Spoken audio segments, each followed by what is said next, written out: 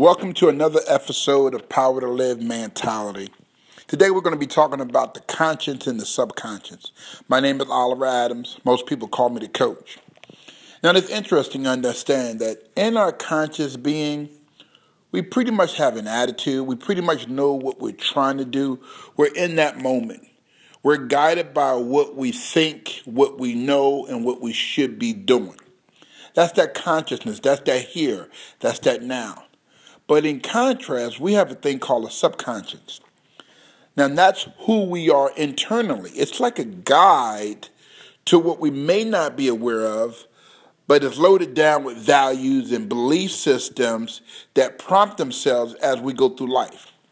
Now, why would I even think about talking about a subject like conscious and subconscious? Because in my daily business of coaching, I'm recognizing that there are so many people who are stuck in between the two. They want to do right. They know what to do and how to do it right. However, we have to determine sometimes what's guiding the process. If you conscious being knowing that there's a appointment you have to go to and you put it off, subconsciously something is saying you need to be at this appointment. So you have two warnings, the conscious warning and the subconscious warning.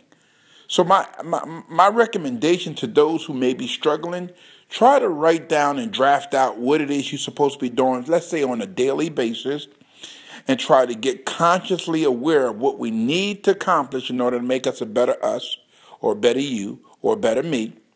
And then subconsciously, what you've been feeding yourself will continue to help guide you to that plateau or to that level that you're trying to be in. Thanks again for visiting this podcast.